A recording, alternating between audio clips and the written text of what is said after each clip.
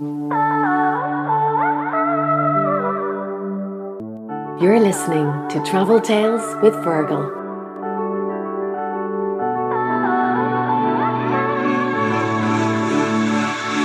Hello, Fergal O'Keefe here, and you're very welcome to the podcast. We can't physically travel right now, but there's nothing to stop us armchair travelling when hearing great travel stories. Today you are going to hear a very special interview with my very good friend Mark O'Halloran. Mark is an Irish actor, playwright and screenwriter of great renown from County Clare. He recently won 2 IFTAs for Best Screenplay for Rialto and Best Supporting Actor for The Virtues. You will know Mark as the star and writer of one of the best Irish films ever made, Adam and Paul. As you will hear now, Mark is a true gentleman who loves to travel off the beaten track. We talk about hiking the Camino, cycling the length of the Danube, exploring the Middle East, Cuba and Eastern Europe, talk of the excitement of going to international film festivals, to name just a few of the topics we cover. So, welcome to the podcast, Mark. Thank you. Great to see you. We go back a long way. Secondary school. In Ennis in County Clare. Because my first memory of you in first year, we had an essay and you read your essay and yours was so good. It was like, head down, don't ask me.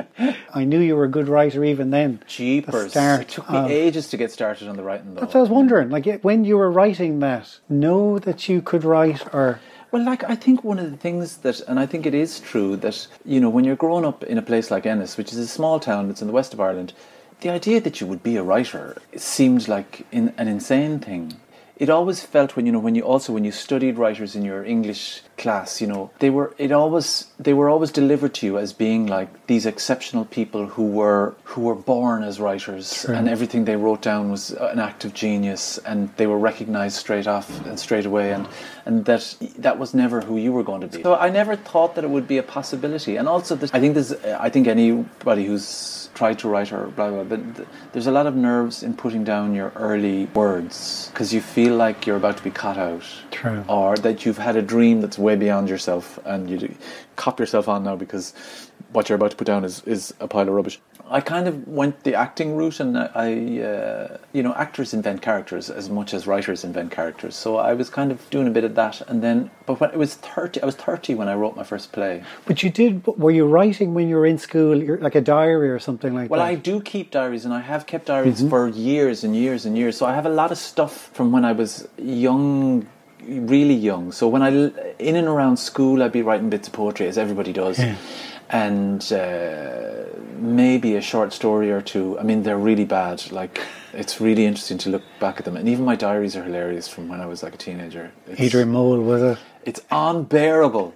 and it's amazing how pretentious you were. But I mean, people give out about pretentiousness. It's part of it, isn't it? But I think kids have to be pretentious. You have to pretend you want to be something. When was your first trip abroad then? So my first trip abroad was actually, I don't know whether you'd count London as being abroad, but it was a school tour when we were in 6th class. I probably was on the same one. That was my first trip abroad as well. Oh, was it? Yeah. I thought you had gone on holidays abroad. No. We were exactly the same. We were... Okay. And your dad was always busy with Exactly. He was a bar. Publican, so he was always working. So, like, our holiday was Lahinch, and, in a caravan, 20 minutes away. So that was your first trip then, would have been that school tour? Yeah, school tour. And, I mean, it was it felt like I'd never been away from home, so part of it was staying in this really strange hotel that we stayed in, and it felt like a foreign place. And then the next time I left Ireland was when I was like 19, and I went and I lived and worked in the Netherlands for a year. I went to college for a while and I fell out of college and didn't get my exams and all of that. And my uncle got me a job over in the Netherlands, near to Amsterdam.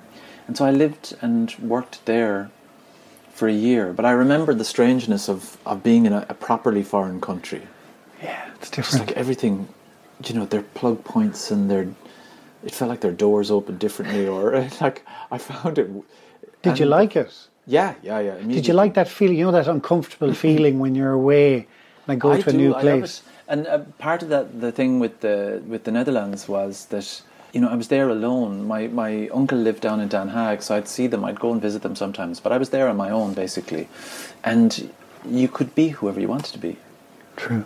and at the time I was kind of coming out of the closet and blah blah blah and working my way through that, and that was where you were able to start calming your own head down about that shit. But I remember I walked into a gay bar when I was there, which is kind of funny. In Amsterdam, was it? In Amsterdam, yeah. And I'd never been in a gay bar before, and I'd never really known anybody else gay, really. I did. At the time, I know now that I did, but I didn't know they hadn't introduced themselves to me at that point. And I walked into this bar and I was like, I don't know, 19 years of age and wearing a terrible jacket. I looked really Irish. I remember when somebody told me that when the Berlin Wall fell, somebody said that Berlin, you could tell who was from the East because they dressed the way Irish people did. That was kind of really funny. It was somebody said it on the BBC News or something like that. But I obviously wasn't wearing the cool clothes that all the people who were hanging around in Amsterdam were. And I obviously looked a bit shocked because this English guy who was also there at the weekend, he went, "Are you all right, mate?" And I turned around to him and I said, "Are all these people gay?" Which is kind of funny. But that idea of, and it's one of the things about travel that I really like, is that the farther you travel away from the place that you live or the place that you're from, the more of yourself falls away in a kind of a way. So you become less burdened by yourself. So you can just stand there and observe and watch and talk to people and not feel that, they know my sister's uncle's, I don't know, half cousin, or you're just being. Do you, say over the years travelling, does it affect where you go as a gay man? Well, I once toyed with the idea of writing this book called I Fuck You, Travels Through Homophobia. And I made a list of the 20 most homophobic countries in the world, and I pretty much went to all of them, I would say. So there was Russia once, but I went to Iran, I went to Yemen, I went to Syria, I went to the Lebanon, China was in there, a lot of the Eastern European countries as well, Turkey, I went to Turkey, just to figure out what gay life was like in these places. Yeah. And it was kind of an eye-opener, In what way? Well, the reason I went to Iran was I think it was 2007 or something, Mahmoud Ahmadinejad was on television in Columbia University in the United States. He made this visit to the UN and then he visited Columbia, as far as I know. And they asked him about gay rights over there, and he said there was no gay people in Iran. And I was like, I'm going to check that. Yeah. I'm going to check where the gays are in Iran. And so I went there and spent about 6 weeks wandering around Iran. There's loads of gays there. You've told me before a story about coming off the plane. So I made contact with a few people online saying, doing a bit of investigations, what happens in the gay world or how dangerous or how not dangerous and blah, blah, blah. And I got chatting with a couple of guys and they said, look, we'll collect you from the airport and we'll bring you to a party. We'll throw you a party for arriving there. And they arranged for me to stay in various hotels that I was there. And I was like, cool, grand. And when we were flying into Tehran, they announced that you're in Iranian airspace, and all the women in the plane suddenly started putting on the chador and their hijabs. And I was like, okay, this is getting a bit serious now. And I was like, I hope the lads are kind of really, low key when I get to the airport. And when you get to the airport, you go through, and when you're not used to seeing all women in chadors, it is an eye opener. You go, oh, okay, this really is a different world. And there's this wall of glass that you face as you come out of customs, and you have to change your money and blah blah blah. And then you see the public are waiting there for all their relatives coming in. And there were the three guys who were waiting for me with basically wearing Amy Winehouse hair and going, hi! And being his campus knickers, and I was like, I'm going to die. Yeah. So there was me and the three lads. So I was in the front of the taxi when we got a taxi, and the three lads as campus knickers in the back. And then this taxi driver who said to me, where are you from? I said, I'm from Ireland. He said, never heard of it. And I said, yeah. And he was looking in his mirror at the guys behind there, and he goes, do you like music? And I said, yeah, I like music. I'll play some music for you, he said. And he stuck on a Mariah Carey CD.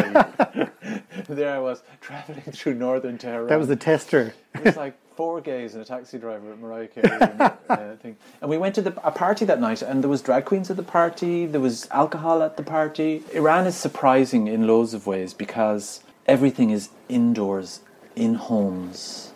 And in the outdoor realm, women cover up and everyone is being very modest. But inside, you have your family, the women take off their coverings, stuff goes on, you know? Normal life goes on. I've heard that, like, so the girls get dressed up and in their house in jeans and etc. And then it's cover up to go out.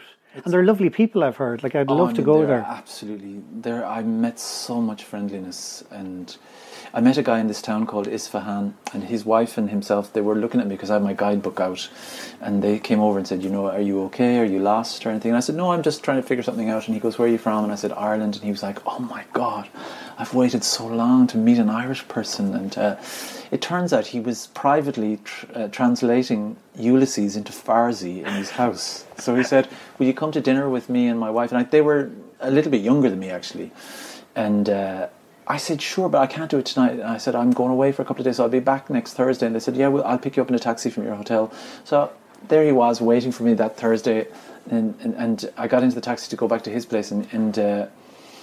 And he said, I have a list of questions. Do you mind if I start? And I said, no. And his first question was, who is the Lady Gregory? I just thought, this is so weird. There was a lot of Irish literary history that I had to wing. I was going, Lady Gregory was... she's a park somewhere. But then he then said, they brewed their own wine, and we sat around and had this feast. She cooked this mad vegetarian feast for me because she knew that I was vegetarian, and like incredible kindness and generosity. And I'm still in contact with them. I email him and his wife she was a miniaturist. She painted camel bone miniatures, and he is this literary guy. And is it a beautiful country? Like, parts of it are. Tehran is a mess. Like, it's a huge city with, like, it's urban sprawl. But then there's the city of Isfahan is very famous. It's they say Isfahan is half the world. If you see Isfahan, you've seen half the world. And the most extraordinary mosques and like the tile work, and it's just beautiful. There's other places like Shiraz, where the wine grape came from. The morality police dug up all of the vines and everything and destroyed it all. So, and like from work, you've gone to loads of festivals. You would have done it. And do you like those?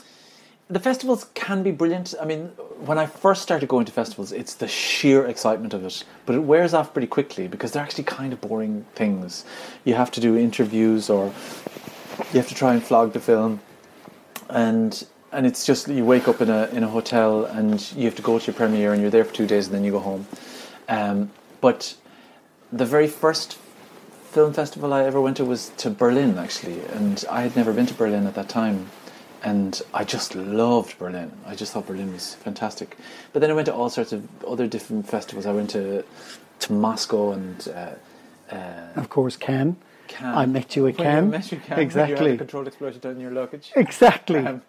That was so funny. Like, I must just tell people, because it was when I went, I just happened to be going on holidays. Yes. So I flew into Nice, and our flight was late, so I had to go straight to Cannes in a taxi, and I left Emer with the 3 kids, really young, at the airport, and then went, partied, had a wonderful time in Cannes. And I remember waking up the next day, disleveled, no phone. Luckily, I bumped into Ed Guiney, the producer. Yeah. It was the garage. Garage was being premiered. And which was Lenny, which obviously normal people fame now.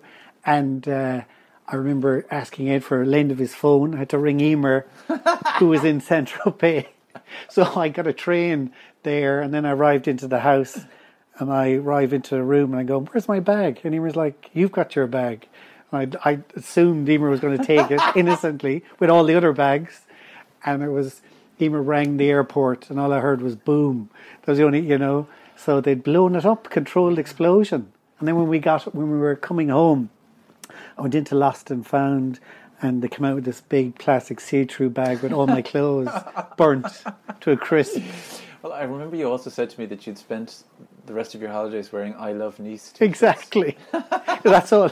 I love Nice, So yeah, swings and roundabouts. I lost all my clothes, but I did get to go to premiere at the Cannes Film Festival, your movie, and I got to see a bit of your life. Like there was a rooftop party in a hotel after the premiere, and then we went to a pool party up in the mountains afterwards in a villa.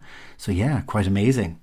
But I've also been to festivals like in America, Telluride, which was kind of amazing, up in Colorado mountains, which is kind of a brilliant place.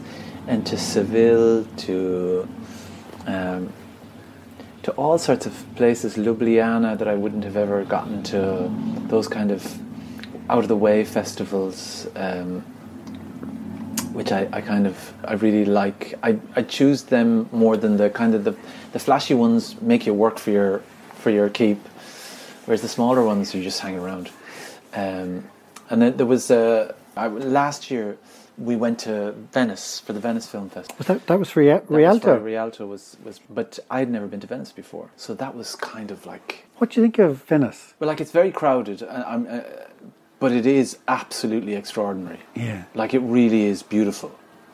I thought it was amazing. We were staying out in the Lido, so getting the boats into the city every day, and I mean, it is kind of really extraordinary. I found it eerie at night time. Like yeah. Kind of walking spooky. in. Yeah, it is a little, Yeah. you know. I also, then, the year before last, I spent 6 months going over and back to Rome. I made a TV series. I acted in a TV series in Rome, and so I got to live in Rome for quite a long... And Rome is amazing. Yeah. I mean, the history there and the culture... Italians are... And the way they live, you know, I love the way they breakfast in their local patisserie place, and like a little dessert for breakfast. Yeah, a little dessert for breakfast and a little coffee, and it's a brilliant city to walk around. You know, you could walk forever in Rome. It's one of my favourite cities in the world. It's beautiful. Anywhere in Italy. Yeah. Like, where would you pick if there was a country that you had to go? That's my favourite. Do you have a favourite? Well, I dream of Havana a lot. Yeah. I love being there, and I feel really at home there, actually. I maybe tie it into the fact that we had Cuban refugees in Ennis in the late 80s, early 90s. Very true. Do you remember that? And it was like the music and the dance and everything. Yeah. We thought there was going to be a load of Cubans in the Clare hurling team. That we were They left very quickly when they got a chance. Strangely. They left Ennis, that feckers. It's a place that I really love. Like, you've been there many times, haven't you? No, I hadn't been. So I didn't go there until, might have been 2007, 2006. And myself and Paddy Brannock went over there, and he had been going there for quite a while, and he wanted to make something in Cuba, but he didn't know what it was that he wanted to make. Oh, okay. But he said that the drag world there was really interesting, and I was going, straight guy who loves the drag scene. Bloody hell. So we went out there and we met loads of drag queens and blah, blah, blah. And there was sort of similar types of stories were coming at you. Lots of these effeminate boys having problems with their dads and all of that sort of thing. And I wrote a one-pager sort of outline of a story for Paddy, and he said, I really like that, so we'll go with that. So then I went back there for an extended period. So I went back there for like 3 months or something. And I just basically lived a normal life there. I went to the drag shows every day and hung out with drag queens. And So did you fall in love with the place then? I mean, my very first trip to Cuba, I didn't particularly enjoy it. Why is that? There's something, I felt that we were very much on display. We were staying in quite a nice hotel, and I felt that the people were seeing you coming in and out, and so there'd be lots of scams going on, and do you want to buy this, do you want to buy cigars, and I just got tired of it after a while. I was like, oh. But then the Cubans are kind of really interesting. When they'll come up to you and they'll try and sell you stuff on the street and blah, blah, and you just go, no, I'm not interested, And they're really cool about that. Whereas you feel, because you're Irish, sometimes you feel like, oh, I have to buy it now because I said hello to him. That kind of stupid stuff. You're buying shit cigars, like fake cigars on people suddenly. You're going like, why am I doing that? And I found it a bit overwhelming, I think. And I wasn't in the greatest headspace at the time I went over there that first time. So I was dreading going over the second time for that extended period. But then I really got to love it. I mean... So they probably sensed off you as well that you'd gone past the tourist thing, And I kind of was living in this... I lived in this gay B&B in the middle of Havana, and it was the fucking funniest place I've ever been to. It was like a Mexican soap opera every day. It was just hilarious. And I met loads of really lovely people who were struggling to get by and trying to be performers or trying to get off the island, and every day there was a bit of drama going on and people sitting around tables chatting, and I got to just hang out with people and go to their houses and have dinner, and I watched the way that they'd make food or deliver food to people, or because for a lot of people they're living hand to mouth over there, and want is very real, you know. You were there recently, weren't you? So I was there last autumn because my partner's Cuban, so I was over there trying to improve my Spanish. And I mean, I go there as often as I can. So have you noticed a big difference then? And that's 10 years. Yeah, I mean, there is a big difference, but like you could say the same about Ireland. True. You know, every place changes. And I think the one thing about Cuba is that Cuba changes all the time. Yeah. In what way? Well, the government is always moving and shape-shifting, and you know, there's a black economy that keeps the whole country afloat. And always was, I'd say. And always was. So people are... But Americans are able to go there now. No, not anymore. Why are they not? Because Trump rode back on Obama's agreement with the Cubans. An interesting fact, I read yesterday that Trump is leading in Florida with Latinos or Cubans. Is that it's the Cuban Latinos. Because they're really, really conservative. Yeah, I can understand that. And I think they weren't quite happy with the way that Obama made some sort of peace with the regime over there, and so they want to make sure it doesn't happen again. It's a pity because I presume that would have been great for their economy. Will get going if they can. Well, I mean, you know, there's a lot of the really older Cubans in Miami have never been back, or they would be born to families that they don't go back. But the younger people come and go all the time from Miami, or you know, I met quite a lot of Cubans who now are like, oh yeah, I was living in Houston for 3 years, but I'm back now. I just wanted to take a year back at home, and la la la. There's more of a porous feel, like it used to be an absolute dogmatic political divide, and that's kind of going a little bit. Okay. Could you live there? I would love to live there. Yeah. Is it possible, or can West? Not really. You have to jump through a lot of hoops, and you have to get married, and they don't have gay marriage there, so that's kind of cut off to you. So it would drive you mad, though. Like the system would drive you mad. Like for instance, even just the internet, they're not allowed to have private internet coverage in their houses. So you're not allowed to have your Wi-Fi in your house.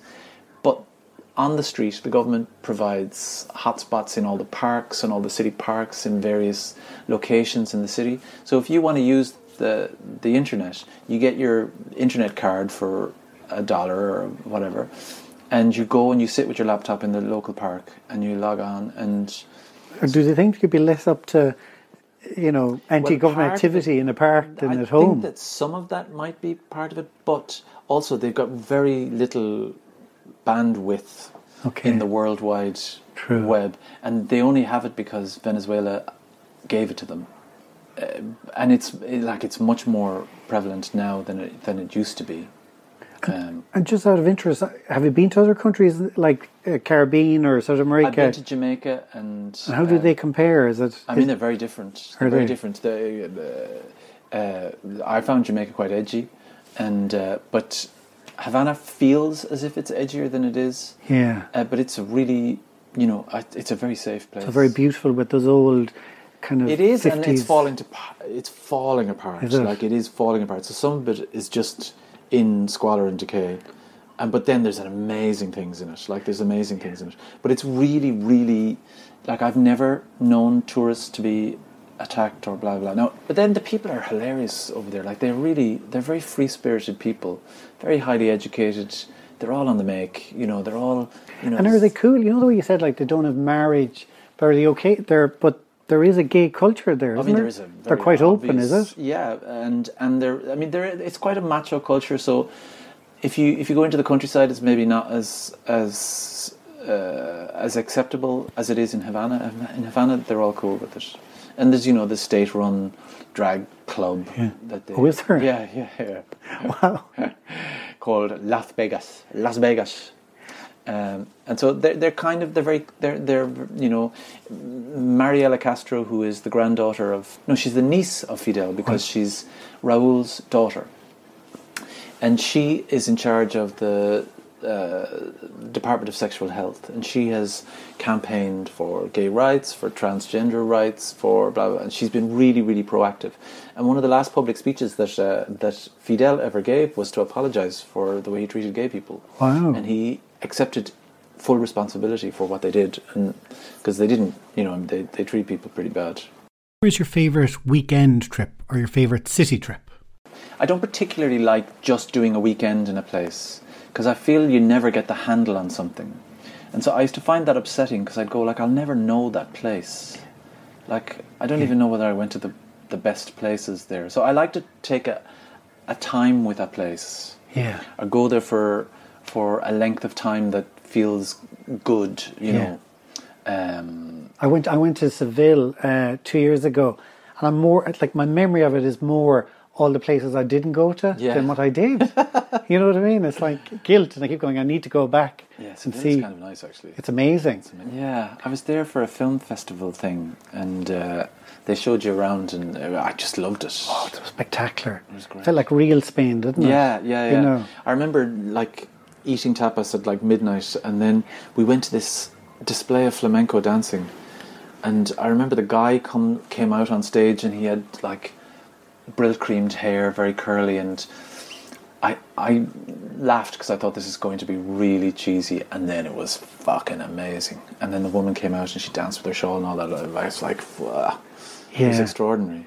One of the things that I do nowadays, rather than do a weekend in a place, if I want to get away for a weekend, I go to a place that I really love for the 4 or 5 days. But sometimes I plan longer escapades. So one of the things I did the Camino Frances, which loads and loads and loads of people do, but I really enjoyed doing it, actually. So how long was that? How long did you walk? Well, you go from inside the French border, so it's in this place called Saint-Jean-de-Pied-de-Port, and then you go all the way to... Did you do the whole thing? I did the whole thing, wow. And then onwards to Finisterre afterwards. It's amazing. I mean, it is... How long did that take you? 34 days in total. But I stopped a few times.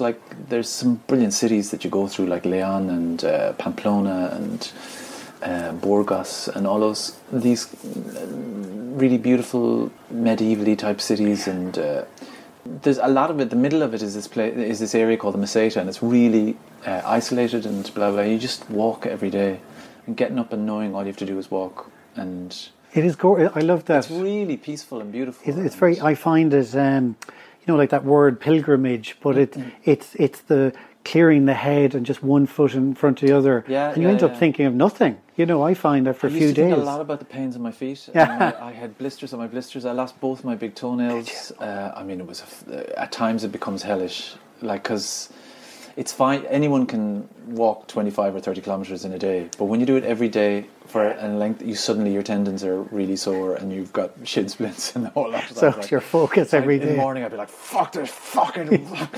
Everyone at peace and me fucking rumbling under my breath. But then I did this other thing as well, where I cycled the length of the Danube. Wow. Which was amazing. Wow. Amazing. So you start in this little town called Donaueschingen. It's near where France, Switzerland and Germany meet, and it's the official birthplace of the Danube. And you cycle all the way to the Black Sea. And you go through... How long is that? That you cycled? I did it about 7 years ago. But the length is I don't know exactly how long it is. It would have to be 2,500 kilometres, is it? Really? 2,000 kilometres? Wow. 2,000, or maybe I'm completely making it up. I did 100 Sounds kilometres a day when I was cycling, but then I took lots of days off along the way, and that took me about 35, 36, 37 days. But that wasn't cycling every day, so because you go through cities like Linz, Vienna, Bratislava, Budapest, Constanza, all of these amazing places. And I did it in a kind of a September time, so it was getting towards autumn, and the place was really getting. The farther east you went, it was getting colder and colder. But it was really, I would highly recommend. But you do get to see amazing cities. I grew to love Budapest. I'd been to Budapest once, and then I cycled and I stayed about two or 3 days in Budapest, and I've gone back to Budapest a lot. It's a fantastic cultural. I mean, it's so beautiful. It's the architecture of it is extraordinary. I mean, the politics there is a bit messy, but Budapest is this weird liberal elite in the middle of quite a conservative country, you know. Yeah. Around that area-ish is Albania. You were in Albania as well. I was in Albania because I had been. I mean, I haven't been to Albania for about 12 years, but I was there. I made a film in Kosovo, so I was in Kosovo for about 3.5 months or 4 months, and they're ethnic Albanians, and so I went back to do a few pickups, and then I went into Albania via the Kosovo. So at the time, there's now a super highway there, but at the time it was literally hairpin turns up and down a mountain range to get into Tirana. And there weren't many tourists, but it was absolutely beautiful place to visit. So it was still a very closed country at that stage, It was wasn't still it? very closed, yeah. I mean, they were in the aftermath of, like, their entire government collapsed in the 90s. Yeah. So this was still only about 10 years on from that. So, what's it like? Like, is it like Greece type? Like, is it, you know, I mean, as in it depends on when you're in. I mean, they're a very distinct culture, and Tirana, there's a lot of the communist architecture is still around there, which is fascinating. Which is fascinating, and the story of Hodja and what he did to his people is fascinating, and then you go down the coastline and you get to an Ionian coastline, which is exactly the same as the Ionian coastline in Greece, except there's no hotels, and you leave a town called Vlora, and you turn around a bend and you see just this coastline that goes all the way down, heading towards Greece, and it is absolutely, it's so beautiful. And where do you stay then? Well, I used to rock into these, like, I was going on buses to get there because I can't drive, so I couldn't hire a car or anything like that. So you'd rock into a town and they'd be like, "What are you doing here?" No, we don't have hotels, but your man might put you up in his, and he might have a room in his, a B&B or blah blah. And then we made it. I was joined by friends when I got to this place called Saranda, and Saranda is it's basically their version of Kilkee, and that was kind of really interesting. Like, it was slot machines and candy floss, and it felt like a really amazing resort. But Corfu is just across the straits. It's right there in front of you. And then we went back and I travelled into Macedonia then over Lake Ohrid. Lake Ohrid is just incredibly beautiful. And I've spent a good bit of time in Macedonia. An amazing city. Again, it's kind of this mess of post-communist architectural brutalism. The city of Skopje is split in two. So one half of it is Albanian, ethnic Albanian, and the other is the ethnic Macedonian, Slavic people. And they don't particularly like each other. And on one side there's a big hill overlooking the Macedonian side, and they've got this big huge cross that lights up at night.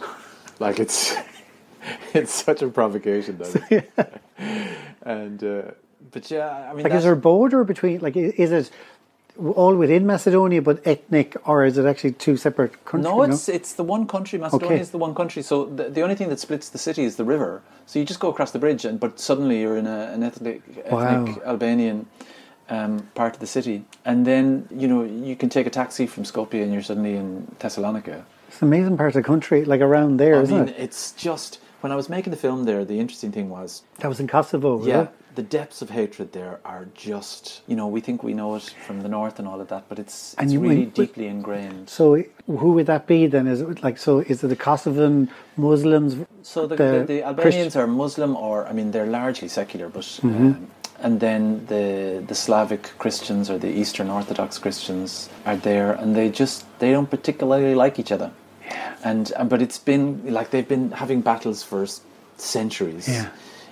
But it even comes down to the fact that there's a documentary that was made in the region, and it's this woman who goes around collecting folk songs, and she plays a folk song which is an Albanian folk song for Serbians, and they go, "That's our fucking song, that's our song, they stole it from us." And she'll play the Serbian version for the Albanians, and they go, "That's our fucking song, they stole our culture, look what they did." It's just, it goes back generations and generations and generations. But then the landscape around there I mean, they're living in this beautiful, beautiful, beautiful place. I know. We did some filming up in the Rugova Mountains, which are between Albania and Kosovo, and it's just incredibly beautiful, like really beautiful. And is it the same thing like Albania? Like it's not geared up for tourists, like is it? Well, no. I mean, there's a certain instability in Kosovo still, and they have a huge population drain at the moment. People going into Western Europe rather than staying, and they still have, nothing has been sorted out between them and the Serbs. And actually, do you find that when you're travelling, like places like that, inspiration for writing? Well, you do. I mean, inspiration for writing comes from everyday life, I think. You know, you just watch people and listen to people. When you go to somewhere like Kosovo, because we were making this film and we were working with the ethnic Albanians there, like it's 90% of, or even more of Kosovo is now Albanians, but you found yourself taking sides, you know, even though you know nothing about the conflict.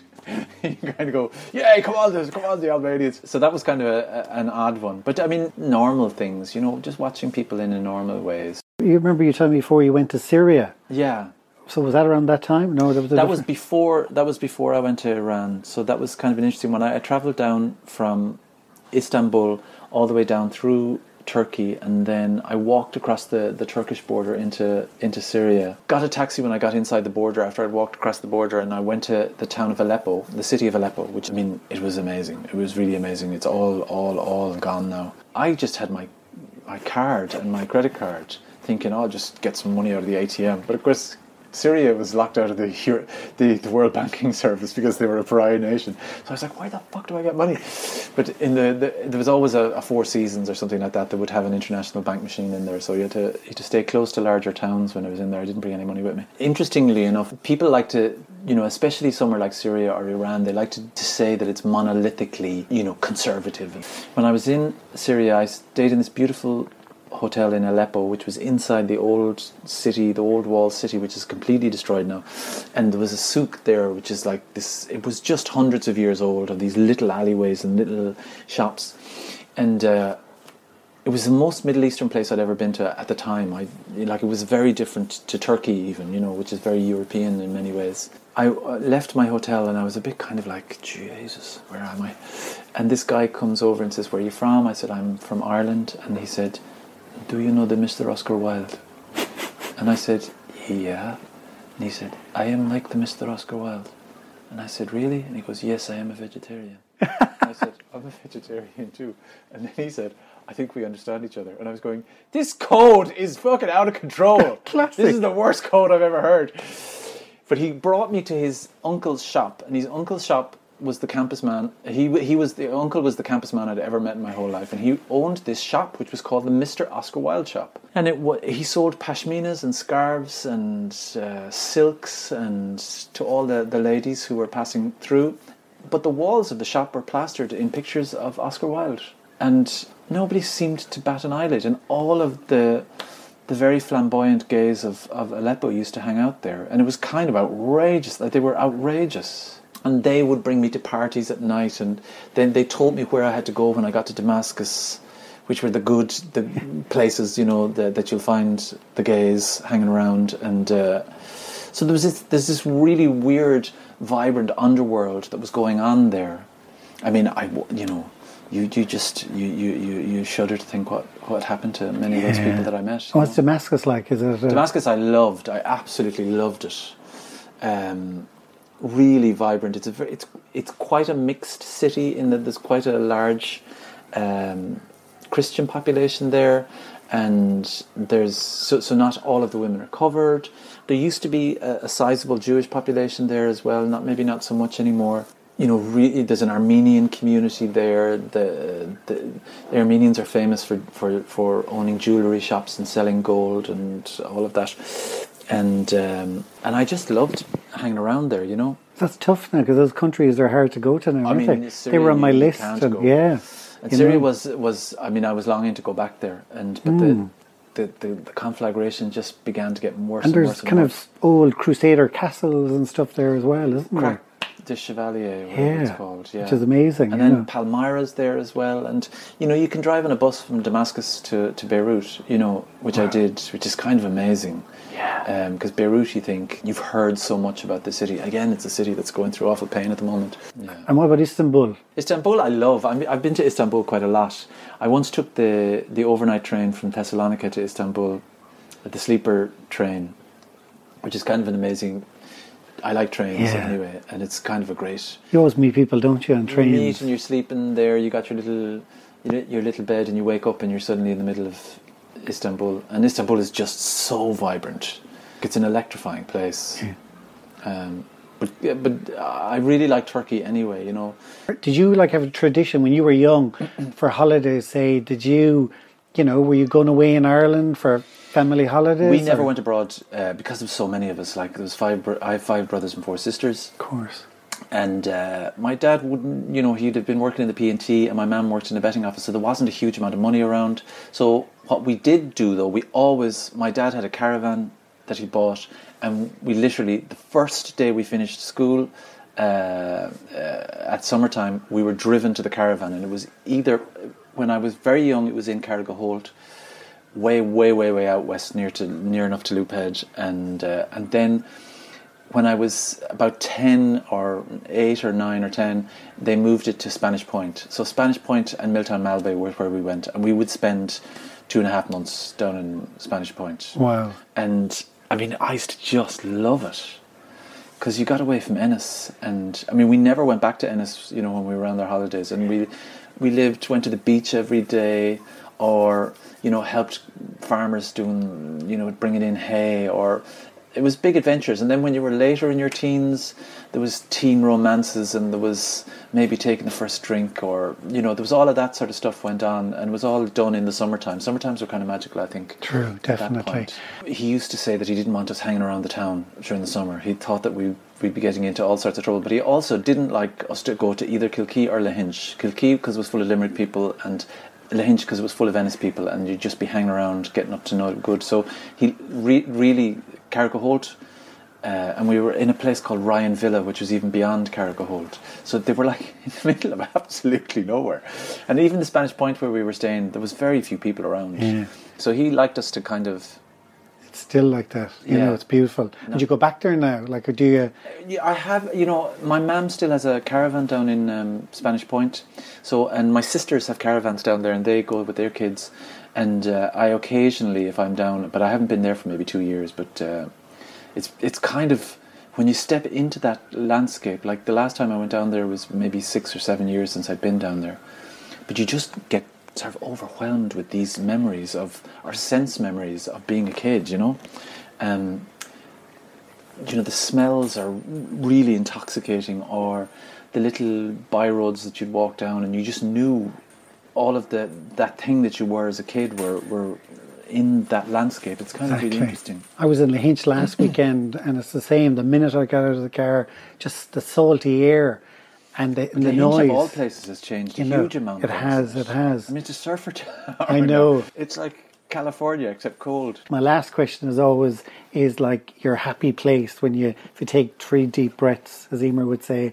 Where is your happy place to Well, there's the beaches, Playa del Este outside of Havana, just miles of unspoilt beachfront with this pale blue sea. It's just gorgeous. Palm trees, no hotels. People come out from the city in buses and swim there during the day, and it's just phenomenal. I love it. Brilliant. Thank you very much for... Thank you. Mark, I appreciate it. Thank you. It's great. I would ask if you could please subscribe to Apple Podcast so a new episode will appear in your library every week. I would also really appreciate if you could leave a rating and a review, as it helps others to discover this podcast. To find out who's on every Tuesday, please follow me on Instagram and Facebook at Travel Tales with Fergal. Stay safe and keep dreaming of future travels. Travel Tales with Fergal.